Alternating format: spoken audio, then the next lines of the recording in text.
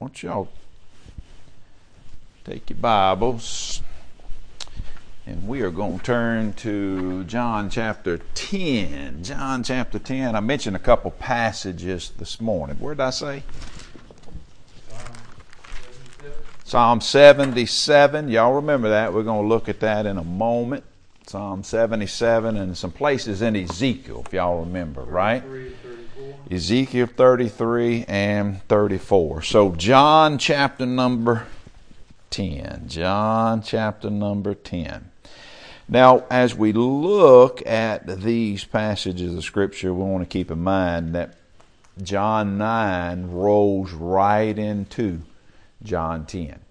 This situation with this young man who had been healed, who was born blind, that the Bible tells us he was born for that very reason, that he would encounter Jesus on that given day outside of that temple, and his eyes would be open to be able to see, and that whole working, what took place within him, and how that would affect everybody around him, to the point that it became such a heated debate and divisive distinction between him looking and confessing and saying that Jesus did this, that it created such tension in his life with his parents, with the leaders of the temple and the Pharisees, that this great division took place. It kind of goes along with what we learn over in Matthew's Gospel, Matthew 10. Jesus said, I didn't come to bring peace, I came to bring a sword, in the sense that he was going to divide the difference between sons and daughters and moms and dads. Not that that division was to create tension on the people who trusted him with everyone else, but everyone else would have problems with those that trusted him. And that's what we see. The young man didn't walk in that temple that day causing any trouble. He just went in telling everybody that he couldn't see, but now he can. And they asked him who did it, and he said he just knew of a man by the name of Jesus. He didn't know any more about him, right? And he then goes to explain, and his parents, I know we looked at it in Sunday school, but did we look at that in this morning's passage? I know we referred to it, but with his parents. Look in John 9, in verse number 20, let's see. I'm going to say 19, 9:19. Let's just start there. Well, verse number 17. Well, verse 16. Let's do that. We're so close to it, Stephanie. Why not? Amen? Why not? I wonder if that's how Why Not got its name down there. Did something happen? They said, why not? Why not just right here, huh? Think that's probably how that happened? Why not? Let's just plant right here. Who knows? Verse 16. Therefore, some of the Pharisees said, this man is not from God because he does not keep the Sabbath. Boy, they was big on the Sabbath, for which they didn't keep either. Remember, if you broke the law in any kind of way, you broke it in every kind of way. And all God's people said? Amen. That was evident, but they didn't know that. They couldn't recognize that. They were so hard on him, and Jesus said, look, God, he made it for you. It was intentional, purposeful for your rest, not for you to make it such trouble for everybody else. Yes, it is an identifiable marker. That was one of the markers that God continued to bring up in the Old Testament of about the Sabbath, that identified God's people with him. Very similar how circumcision was a sign of Abraham trusting God and his obedience. At nearly 100 years old, he gets circumcised, as well as everybody that was part of him followed his leadership and did it because God asked him to do it, which was a picture of a covenant of that cutting away of the flesh of what God would do later on in the heart of his people. But the Sabbath was one of those that distinguished Israel as being different and belonging to the Creator, who worked and created for 6 days, and on the seventh day rested. That was the picture of it. And we find again and again in the Old Testament of how God emphasized the importance of the Sabbath, but the Sabbath was never to be a burden. It was to be what? a blessing. Well, by this time, they had done made it into a burden. They had so many laws that they created around it, people couldn't really rejoice in this rest because they were concerned if they would possibly break the Sabbath. For an example, they set up laws on how far you could carry a pot on the Sabbath. You couldn't carry a pot, Brother Shannon, outside of the home. You could only carry it within the home. So that because they begin to think about, for an example, does God still work on the Sabbath?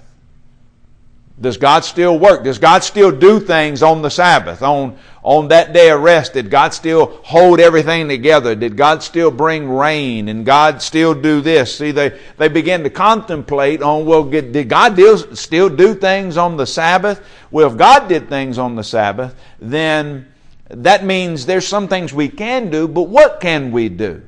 And seeing the whole world is God's house, when God works, He can do what He wants and move freely within it. But us, if we in our houses, we could only carry a pot within the house. You can't carry a pot out of the house. You see how ridiculous it got? And there were so many things that crippled people. And when Jesus freed people from burdens on the Sabbath, they wanted to kill Him for it. And this is where we've landed here. So He says, this man is not from God because he doesn't keep the Sabbath. Others said, how can a man who is a sinner do such signs? And there was a division among them. That division was among the unbelieving Jews. Verse 17, they said to the blind man again, what do you say about him because he opened your eyes? And he said, he is a prophet.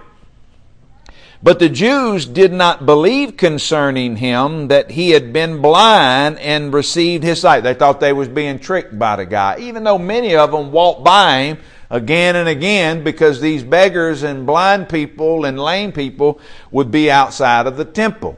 But they're doing everything they can to discredit Jesus. So they're trying to discredit what Jesus just did. Until they called the boy's parents who had received sight. Verse 19, and they asked them, saying, is this your son? Is this your boy who you say was born blind? How then now does he see? And his parents answered them and said, we know that this is our son and that he was born blind. But by what means he now sees, we do not know, or who opened his eyes, we do not know. He is of a ripe old age. He's a grown boy. You ask him yourself, for he'll speak for himself. Now, why did his parents do this? Verse 22 explains to us that they knew, they done got word who did this for him. They knew it, but they wouldn't say it. Verse 22 says this. His parents said to these things because they feared who? The Jews. For the Jews had agreed already that if anyone confessed that Jesus was the Christ, that same Jew would be put out of the synagogue. So word done spread. You cannot agree with the confession of Jesus that he says he is the Messiah, he is God, he is the Christ.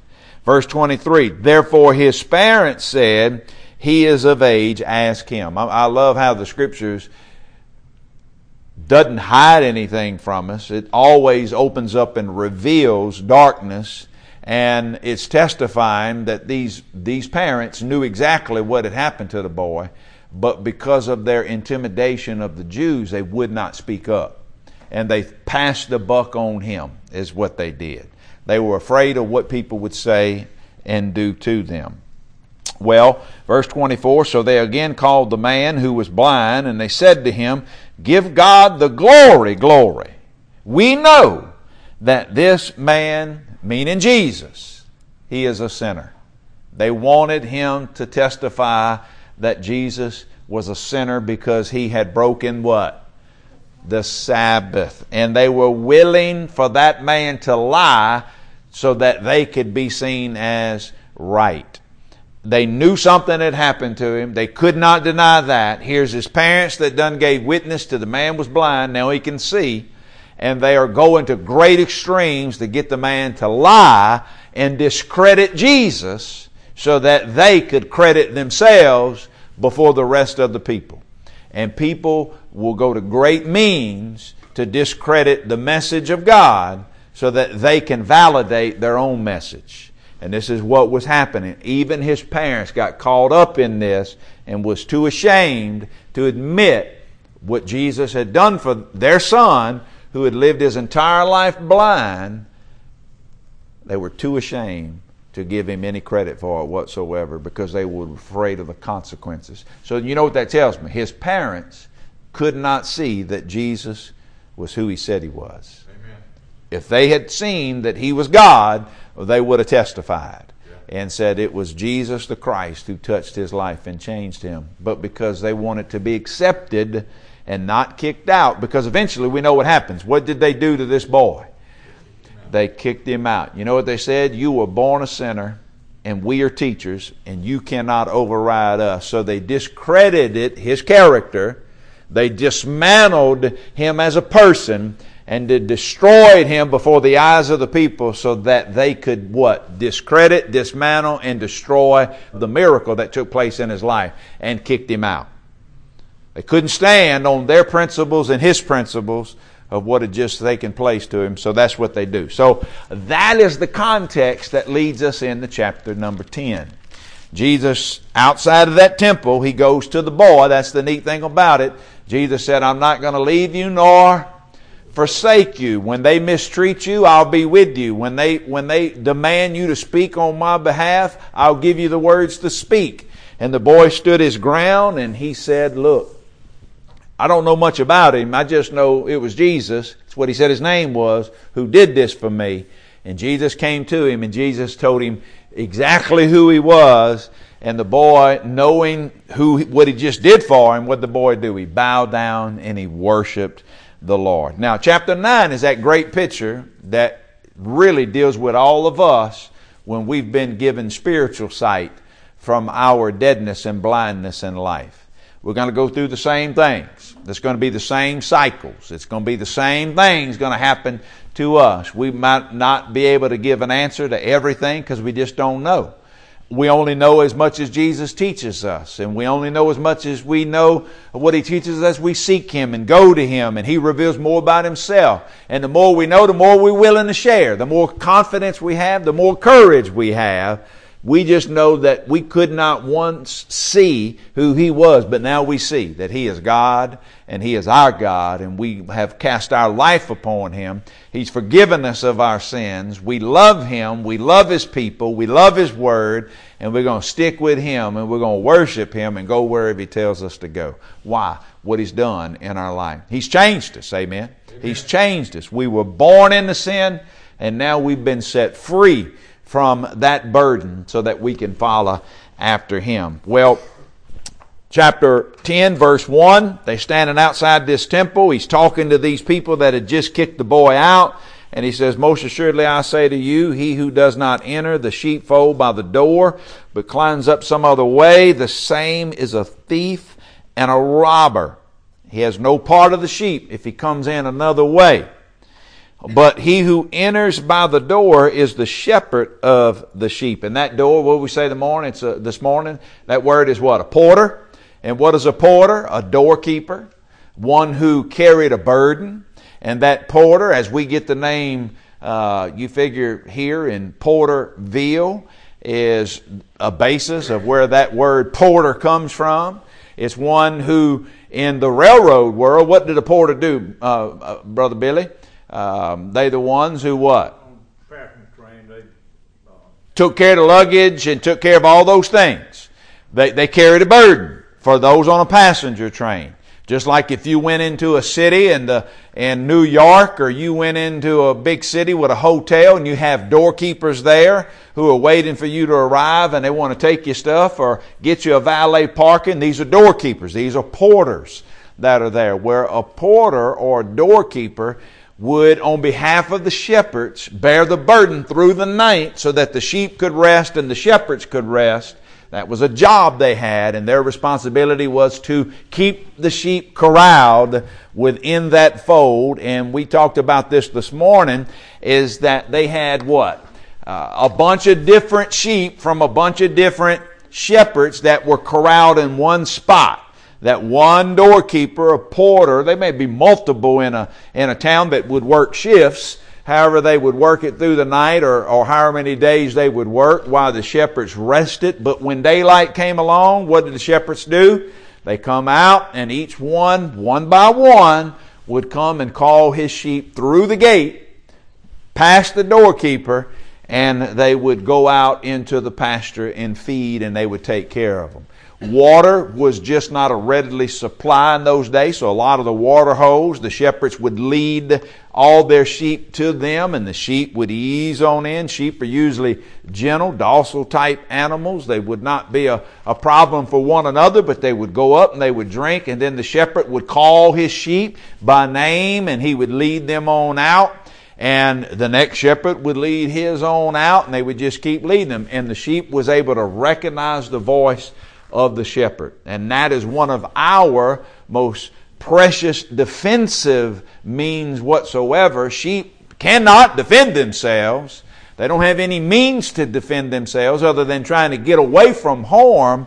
Their greatest means of defense is the voice of their shepherd. And their shepherd comes to their rescue with his staff and with his rod, and he will drag them along if needed, and then beat away a beast or a robber or a thief, whatever he had to. He would do whatever he needed to do to protect his sheep. It wasn't a well-paid job. It was a lonely job. It was a difficult job. It was out in the elements from day in and day out. And in a lot of cases around the world, shepherds were saw as the bottom of the bottom. As a matter of fact, y'all remember when Abraham, who was a shepherd, and Jacob was a shepherd, and his father Isaac was a shepherd. Remember when they went into into Egypt?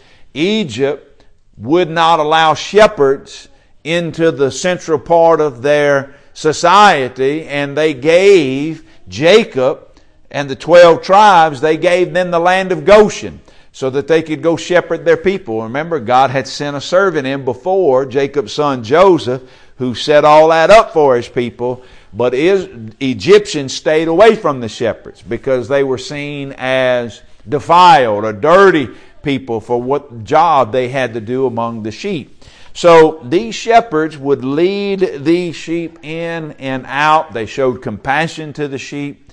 They cared for their sheep.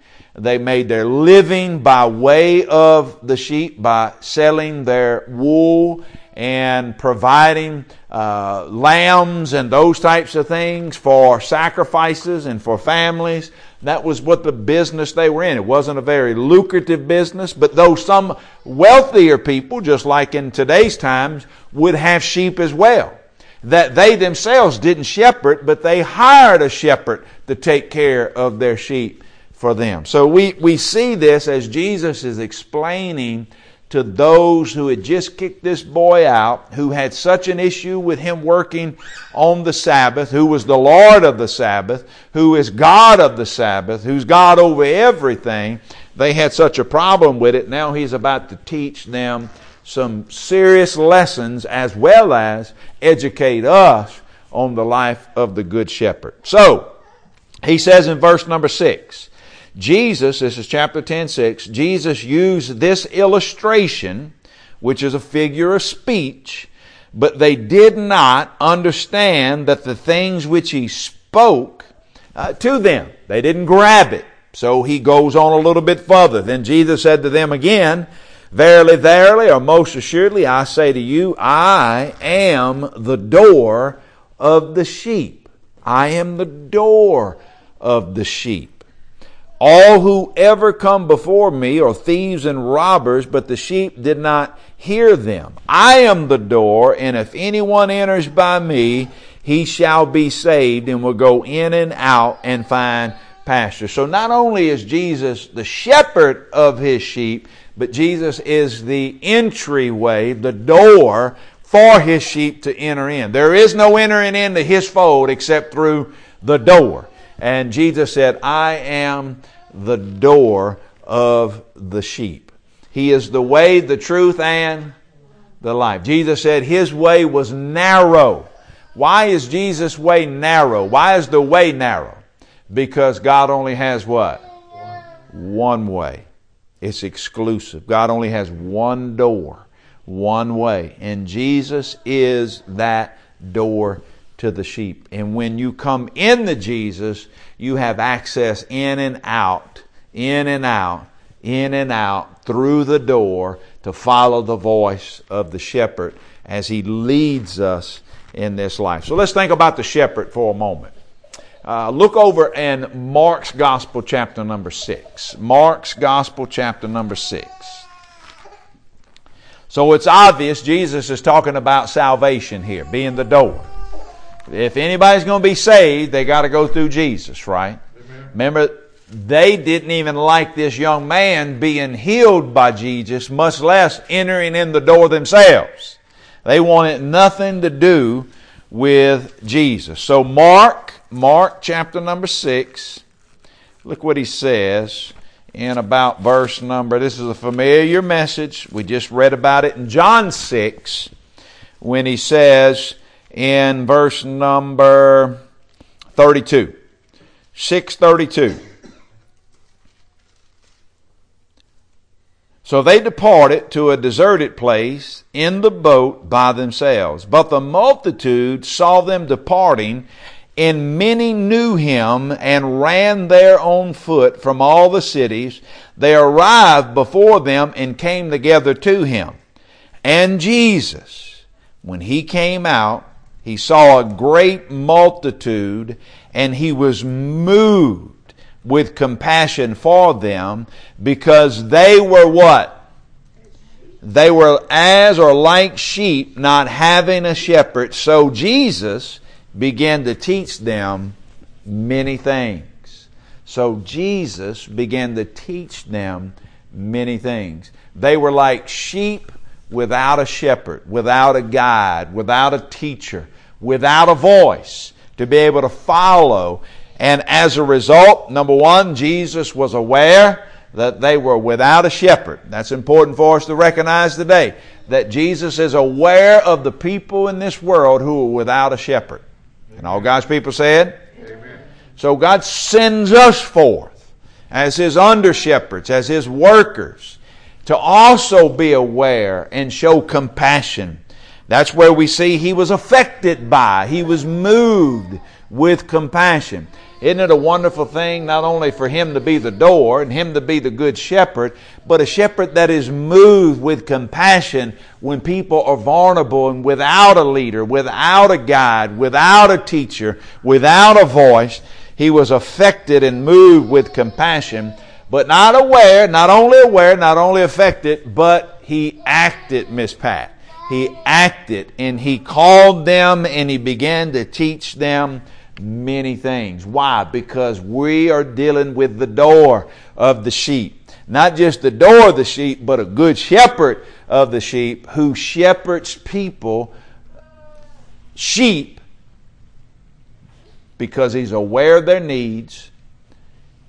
He is what? Moved with and affected by, and then He acts upon that and does this work. So we don't have to wonder ever, does God see where we are in life? Amen. He knows right where you are. He knows what you're going through. He knows the difficulties that you're facing right now in life, the difficulties you're facing in your physical body. All of us in here are minus these little bitty ones that are running around. They grow and they don't even know what's coming at them in the coming days. They just rest in Pawpaw and Papaw and Meemaw and Momo and Mom and Dad's care. I mean, they don't have a care in the world. All they get to do is what they like to do and have fun to do. And we trying to shape them and mold them. But then you get to Lucas and Brittany's age, and boy, they got a lot of responsibility on them, raising these who have no idea what life's going to throw at them in the coming days. And they know not only do we have to provide for them, but we got to protect them, and we've got to teach them, and we got to love on them and shape them and mold them. And then you get to Brother Shannon and Miss Pat when they've got the young Brittany's and Lucases who are shaping and molding their children who are going through difficulties and have needs and have nieces having babies down in Ecuador and places like that and all those types of things that start weighing. I want to tell you, God knows what's going on in your spirit, what's going on in your life. He knows right where you are. He sees, He's aware of it. He's aware of it. But you don't want to be found without a shepherd. Amen. And if you're not, He knows you're not, and He's going to send somebody to you. He's going to send somebody to you. But not only is He aware, but He's affected by it. He has compassion on us when we're just wandering through life without being guided in the right direction, without being taught in the right way. And He always acts on it. That's why we are missionaries. That's why we have assignments to go out and find those sheep that He come to find.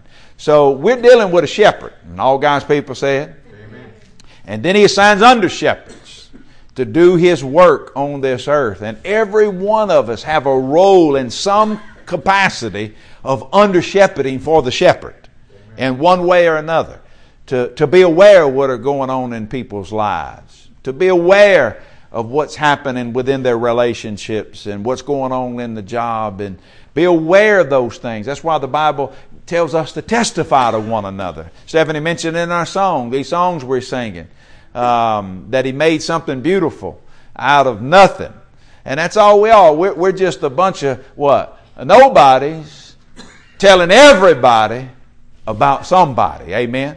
Why? Because He wants to guide us. He wants to shepherd us through this life. And this was no strange figure of speech given to these people. They were all aware of what shepherds were. And you couldn't read much through the Older Testament and not see how God portrays Himself as a shepherd. Y'all think with me, what's one of the most famous Psalms that talks about God being our shepherd? What is it? Psalm what? 23. Psalm 23. If I asked most of you to quote that Psalm, you could just about quote it based off of memory, huh? Well, I'm not going to get you to do that, but I'm going to get you to turn to it, though. So go to Psalm 23. Let's think about this for a moment. Psalm 23. Now, what we want is not just understanding that we have a shepherd, but we want to make it personal in our life. That, yeah, He is a shepherd, but even more so than that, He is my shepherd. He is my shepherd. And that's what we find David confessing in this psalm. He is my shepherd. That means he's aware of what's going on in my life mentally, emotionally, physically, spiritually. He is fully aware. Nothing is hidden from him. He's fully aware. He's not threatened by anything that's going on in my life. There's no sickness, there's no disease, there's no trouble, there's no problem, there's nothing that is troubling to him. It may be troubling to me, but it ain't troubling to my shepherd. Amen. He has solutions for me. So, verse 1 of chapter 23 says, "The Lord is my shepherd." And if we can't say that, God is aware, He's affected, and He wants to act on it even this day where we surrender our life to Him as our shepherd. The Lord is my shepherd, I shall not want. I have no needs that He can't fulfill. He makes me to lie down in green pastures, and He leads me beside the still waters. Yes, He restores my what? My soul. He gives rest and restoration in my soul. My physical body's got to keep moving, Janet. My body's got to keep going. I may be wore out physically, but where does He give me rest at? Within my soul. There's a comfort within, a restoration within. He leads me in the paths. If He's leading me, where does He lead me? In paths of righteousness. New Testament says if He leads me, He always leads me in triumph. If He's leading me, it's in triumph. It's in victory. Why? Because it's in paths of righteousness. Why? He is my shepherd. And that's where He leads me. And He does it for His namesake. Because He's accountable for us. He takes responsibility for us. There's a passage in Amos chapter number 3. Y'all remind me, we're going to look at it in a moment, about a shepherd. About a shepherd. Y'all don't let me forget to pull this up in a moment. Amos chapter 3, of the accountability of the shepherd. His responsibility before the owner, the one whom he's working for, even with his own sheep. He's accountable. So y'all remind me to pull that up in a minute. Verse 4. Yea, even though I walk through this life, which is the valley of the shadow of death, we're all living in the shadow of the fall, in the valley of the shadow of death, I will fear no evil, for you, God, are with me. Your rod and your staff, they do what? They comfort me. They speak love to me, protection to me, provision for me. You, God, prepare a table before me in the presence of mine enemies. You have anointed my head with oil. My cup runneth over. Surely goodness and mercy shall follow me all the days of my life, and I will dwell in the house of the Lord forever. Now, I want you to think about how this is running parallel with what we read in John 10. Jesus said, the thief cometh to steal, kill, and what? But he says, I come to give you life and life more. David said, my cup runneth over. He fills us up with life. He fills us up with His ways as He shepherds us. As He shepherds us, it's always in paths of righteousness. These paths of righteousness always lead to triumph. And in that triumph and victory, what does God do? He's always diffusing the aroma of the knowledge of God through Christ and everywhere we go. Now here's the thing. David talks about enemies. Why? Because in the New Testament, as He leads us in victory and diffuses that aroma, sometimes that aroma is a sweet smelling aroma of life. Other sheep smell the life that is in us as we follow the shepherd. But not all are sheep. Some are wolves. And the Scripture says that when He leads us in victory, when He leads us in righteousness for His name's sake, and He's diffusing the knowledge and the aroma of Himself through our life, sometimes that aroma stinks. We are a stench. We smell. It's the aroma of death. And people want no part of Him, but they don't see Him. All they see is you. Amen. And they don't want no part of what you're doing. And you stink to them, Brother Shannon. You are a foul aroma of death to them, and they would rather die than live the life you're living. Why? Because they're walking through darkness. They're still blind. They're still deaf. And they can't see the cup overflowing. They can't see it. All they smell is the stench of death. Where's that at? Y'all tell me where that's at. That's in 2 Corinthians chapter number 2 and verses 14, 15, 16, and 17. And there's an allusion to this even in the Older Testament in 2 Samuel 22, as well as in Psalms 18. David says that God reveals Himself to the humble a particular way. He reveals Himself to the righteous a particular way. But He says to those that are froward or twisted or crooked, God reveals Himself as twisted and crooked. People don't want anything to do with Him. Why? Because their heart's bent toward death. They see Him as anything they don't want nothing to do with, and He stinks to them, but they don't see Him, they see you. And when they see you, you stink to them because they don't want any part of your life, even though they can't see the Lord. Amen. So when He leads us, sometimes, boy, you get around some people, you get around those that's got a testimony with the shepherd, man, they smell nothing but life on your life. They rejoice with you. They celebrate with you. They say, come, let us magnify the Lord together and exalt His name together. Amen. But other people say, boy, you sure foul and stink, and I don't want no part of this whatsoever. And they push away.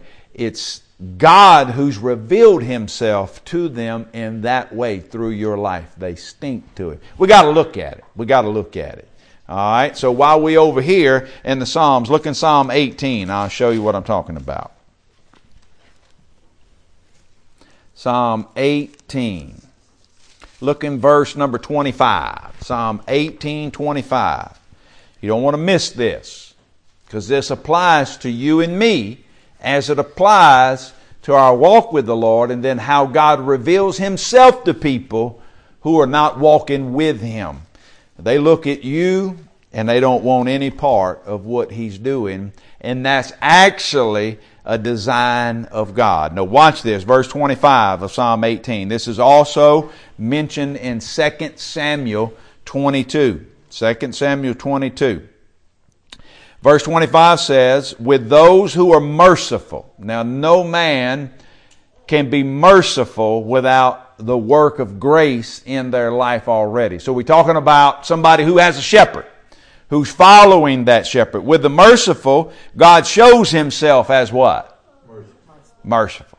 So, in relationship to the character we walk in, will be in relationship to how we see God. Those who are humble and merciful see God as being humble and merciful, in the sense that he lowers himself to work with us, speak to us. He's aware, he's affected by, and he acts on. That's Jesus as a shepherd. He sees us. All right. The same verse. With a blameless man, you will show yourself as what?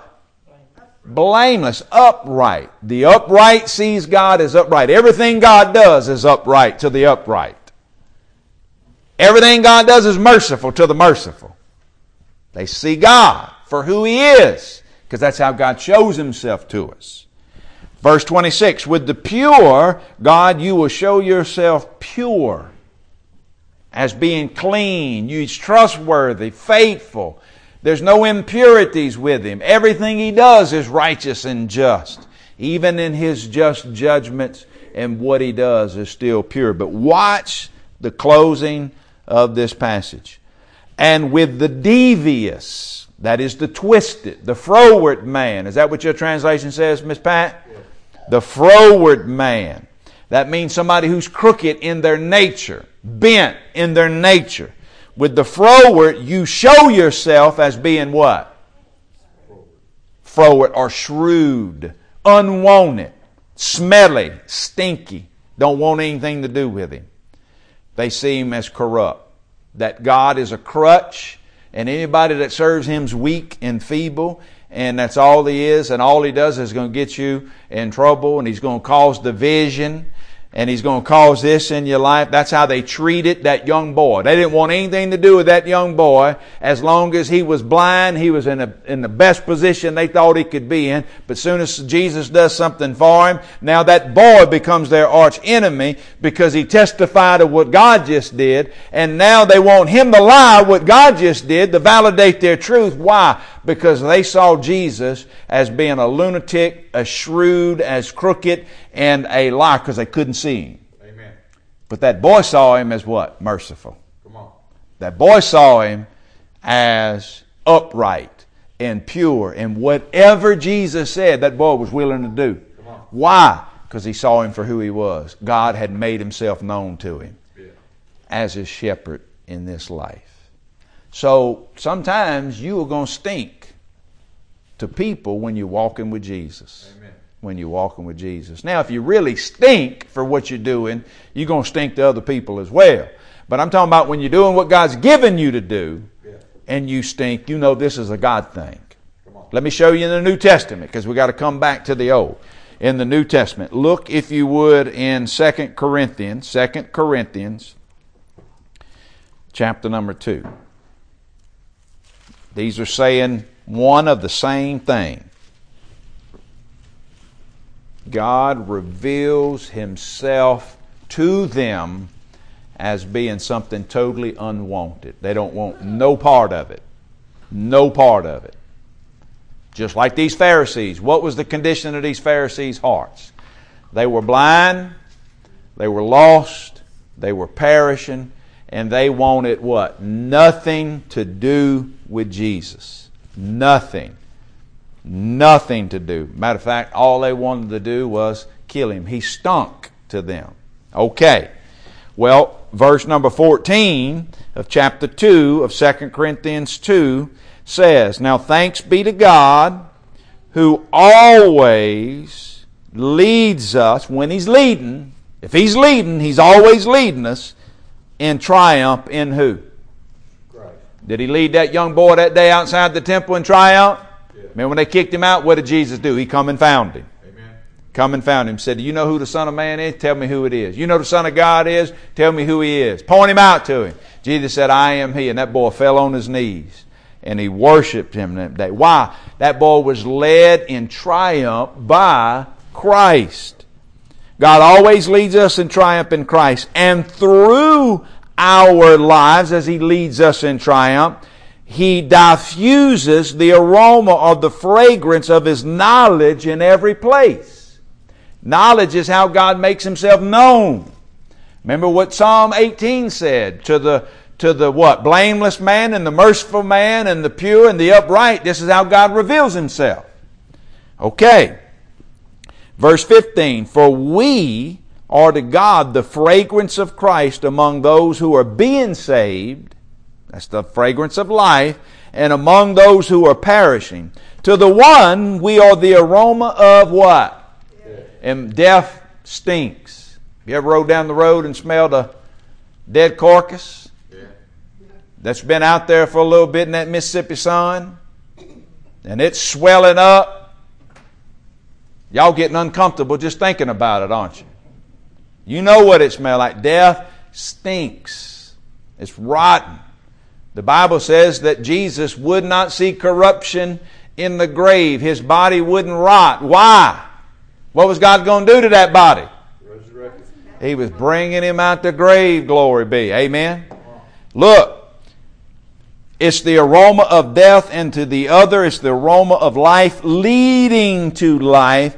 And who in the world is sufficient for these things? For we are not, as so many, peddling the word of God, but as of sincerity, but as from God we speak in the sight of God in Christ Jesus.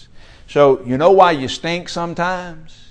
Because God has shown Himself to those that you stink before. He's shown Himself as something that is unsavory, something they want no part of, and they push away from it and they run away. Just like those Pharisees, those crooked shepherds who was misleading Israel in that day and just kicked that boy out of the temple because they saw God as unsavory. Even though they laid claim that they were for God, they were actually of their father, according to John 8. Who was their father?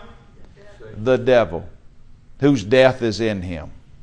No truth in him. He's full of a lie, and death is in him. So do you see what I'm talking about? When He shepherds you and leads you in those paths of righteousness for His name's sake, you're going to have enemies. But what is God going to do? He's going to prepare a table before you in the presence of those whom you stink before. And He's going to let your cup overflow. That thief is going to come and he's going to try to steal the word. He's going to try to steal your worth, and he's going to try to destroy your world. But Jesus came to give you life, and life more abundantly. And out of that life, Brittany, He's going to diffuse His aroma. Now, how does all this play into those passages I mentioned earlier to you? Turn over the Old Testament book of Ezekiel. Ezekiel 33 and 34. We don't have time tonight to look at all of it. We have talked about it not too long ago. I'll look back in some of my notes, and we read through these when we was walking through Kings and Chronicles.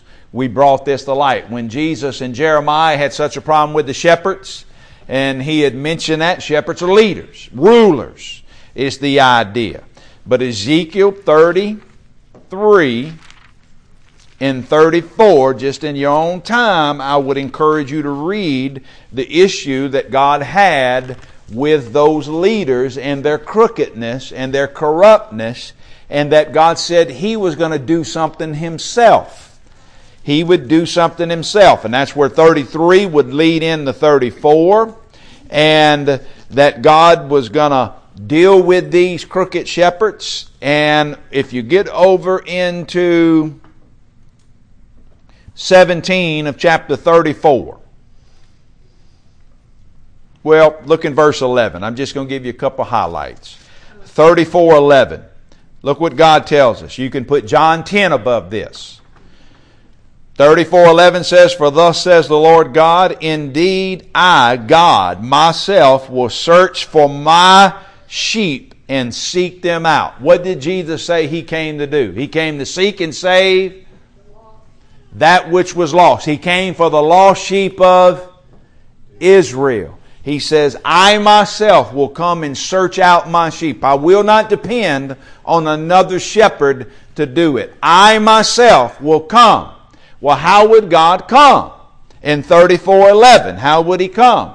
He came in the way of a womb through a virgin by the name of Mary, who He entered into this world, sent from God. He came from God. He was from above, and He came to this earth to seek the lost sheep of Israel. They were sheep, even though they were wandering without a shepherd. They were sheep. They'd always been sheep, and He came to lay His life down for His sheep. All right, jump over, if you would, to verse 17. "And as for you, O my flock, thus says the Lord, behold, I will judge between sheep and sheep, between rams and goats. It is too little for you to have eaten up the good pasture, that you should tread down with your feet the residue of your pasture." This was the problem with what they were doing. Verse 20, "Therefore thus says the Lord God, behold, I myself will judge between the fat and the lean sheep, because you have pushed with side and shoulder, butted all the weak ones with your horns, and scattered them abroad. Therefore," verse 22, "I will save my flock, and they shall no longer be prey. And I will judge between sheep and sheep. I will establish one shepherd over them, and he shall feed them." Who is this shepherd that He's going to establish? He says, "My servant," who? How can it be David? How can it be? David's been dead for thousands of years now. How can it be David? Who did Jesus say He was? He was what? What does the gospel testify? That He was the Son of David in the flesh. So we talking about who here? Jesus. We're talking about Jesus. "My servant David, he shall feed them and be their shepherd, and I, the Lord, will be their God, and my servant David, a prince among them, I, the Lord, have spoken it." So Lucas, what you just read, what you just heard me read is being fulfilled in John 10. Jesus said, "I am the good shepherd." He is the shepherd that God said, "I will send." It wasn't David, it was the son of David. He was of the seed of David. God, because this was a mystery to them in the Older Testament, this is talking about Jesus here, who came as the good shepherd to lay His life down so that God would shepherd His flock. He said He will be not just a shepherd, but He'll also be a prince among them. And a prince is one who's going to rule over them and reign over them, and they're going to follow His lead. He's going to govern them in this life, and they will follow His voice because they know Him, and He knows them all by name. Verse 26 says, "I will make them and the place around them my hill a blessing." So if you are His sheep, you are a blessing. Amen? Amen. God made you to be a blessing. And in that blessing, what does God get to do? He diffuses what? An aroma. And out of that aroma, to some people it is a blessing, but to other people, in that blessing, it's aroma of death. It's a stench, an unsavory thing that they don't want any part of. I mentioned another passage in Ezekiel this morning. Look in chapter 20. Look in 20:37. 20, 37, I believe it is.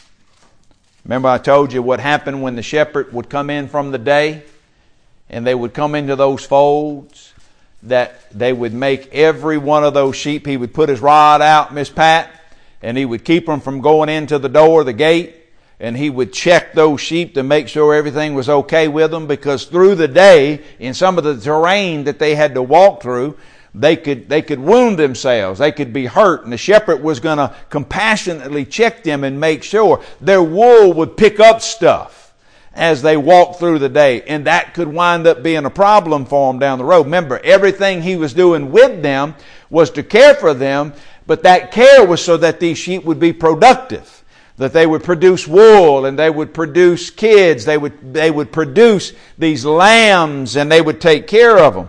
And notice what verse 37 says. He says, I will make you pass under what? The rod, and I will bring you into the bond of the covenant. I will make you pass under the rod of the shepherd. And that's just something that God does with each one of us. So just a great image there that we get to see of passing under that. Now, before we go tonight, I mentioned one other passage. I said Amos. Find Amos. Let's find Amos. And I got one more and we're going to break. We'll break. The good shepherd lays his life down for who? The sheep. The sheep. The sheep. The sheep know his voice, and the sheep do what? Amos 3. Notice the responsibility of the shepherd. Look in verse number 12. I just like this image here. This is the accountability and the responsibility of his shepherd. See, what would happen, the shepherd had to always deal with danger when he's out in the open air, shepherding the sheep.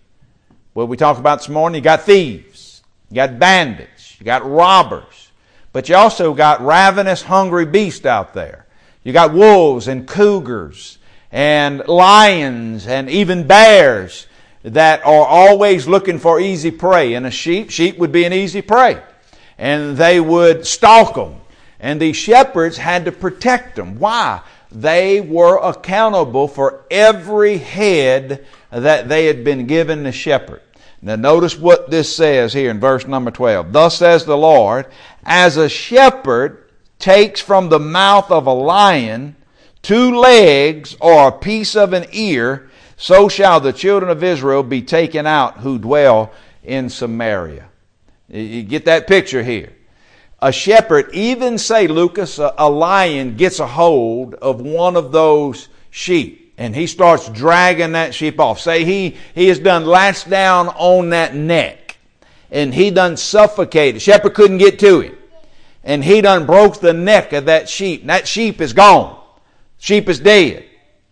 What that lion's going to do is going to start dragging that sheep off. It's going to get it out of that field. It's going to go find a place that they could eat. They're going to put it to the side. Well, when that shepherd sees that lion dragging that dead sheep off, because the shepherd was accountable for every sheep that he had, especially one who was shepherding for someone, what he would do is take his rod and his staff and chase that lion down, and he would go to beating that lion to let that sheep go. And even if he could only get 2 legs or just a piece of an ear, that's what he would take back and present to that owner of the sheep to say, look, I didn't sell this.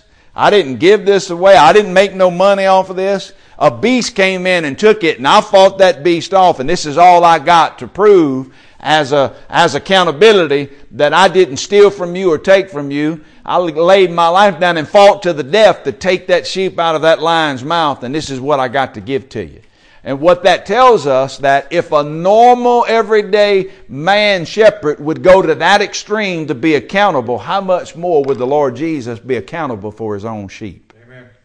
He is going to present us to his Father. You can guarantee that. Amen. Matthew 25, the Bible gives a picture of the throne of God, and all the sheep and the goats are before the throne, And the scripture says that the Lord Jesus said, inherit the kingdom of God, which has been prepared for you from before time ever began. And He separates the goats on one side and the sheep on the other side. And He says to the sheep now, not to the goats, but to the sheep, my Father's been preparing this for you before time ever began.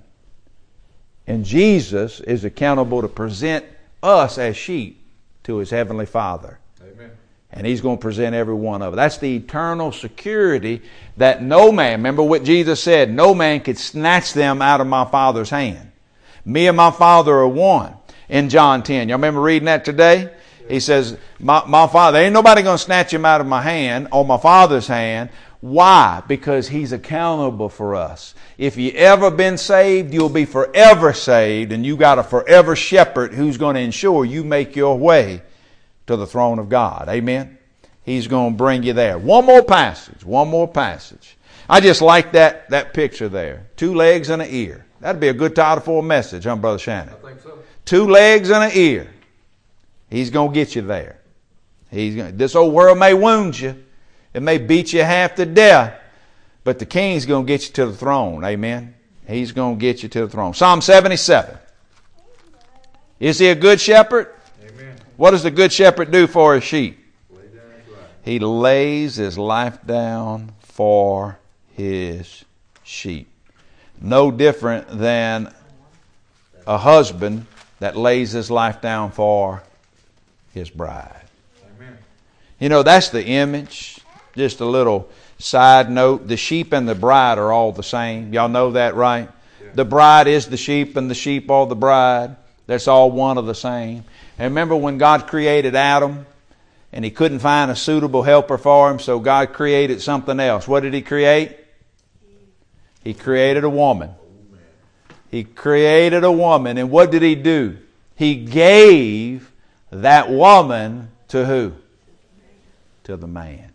So all that you've been reading through in John, y'all remember reading this? He says, all that the Father has given me, I will not lose any. Why? Because He lays His life down for the one that the Father gives Him. Who's the one the Father gives Him? She's the bride. Who's the bride? It's the sheep, the ones that He gives His life for as the good shepherd. So the image of Him the Father gave is the same image with the first Adam and Eve. We, the bride, are given to the Son by the Father. He said, Father, they were yours. You gave them to me. And now I'll present her, my bride, back to you as my bride. So Psalm 77, this is all about what happened when God delivered them out of Egypt. But look in verse number 19. I mentioned this passage this morning. Just notice the phrasing in there. God's way. Your way was where? In the sea. Not over it. Not around it. Not under it. But what? In. God's way today is in Jesus. He's the door. You can't go around Him. You can't go under Him. You can't go over Him. You got to go in Him. You got to go through Him. He is the door. Jesus said, I am the door. Your way was in the sea. Your path in the great waters.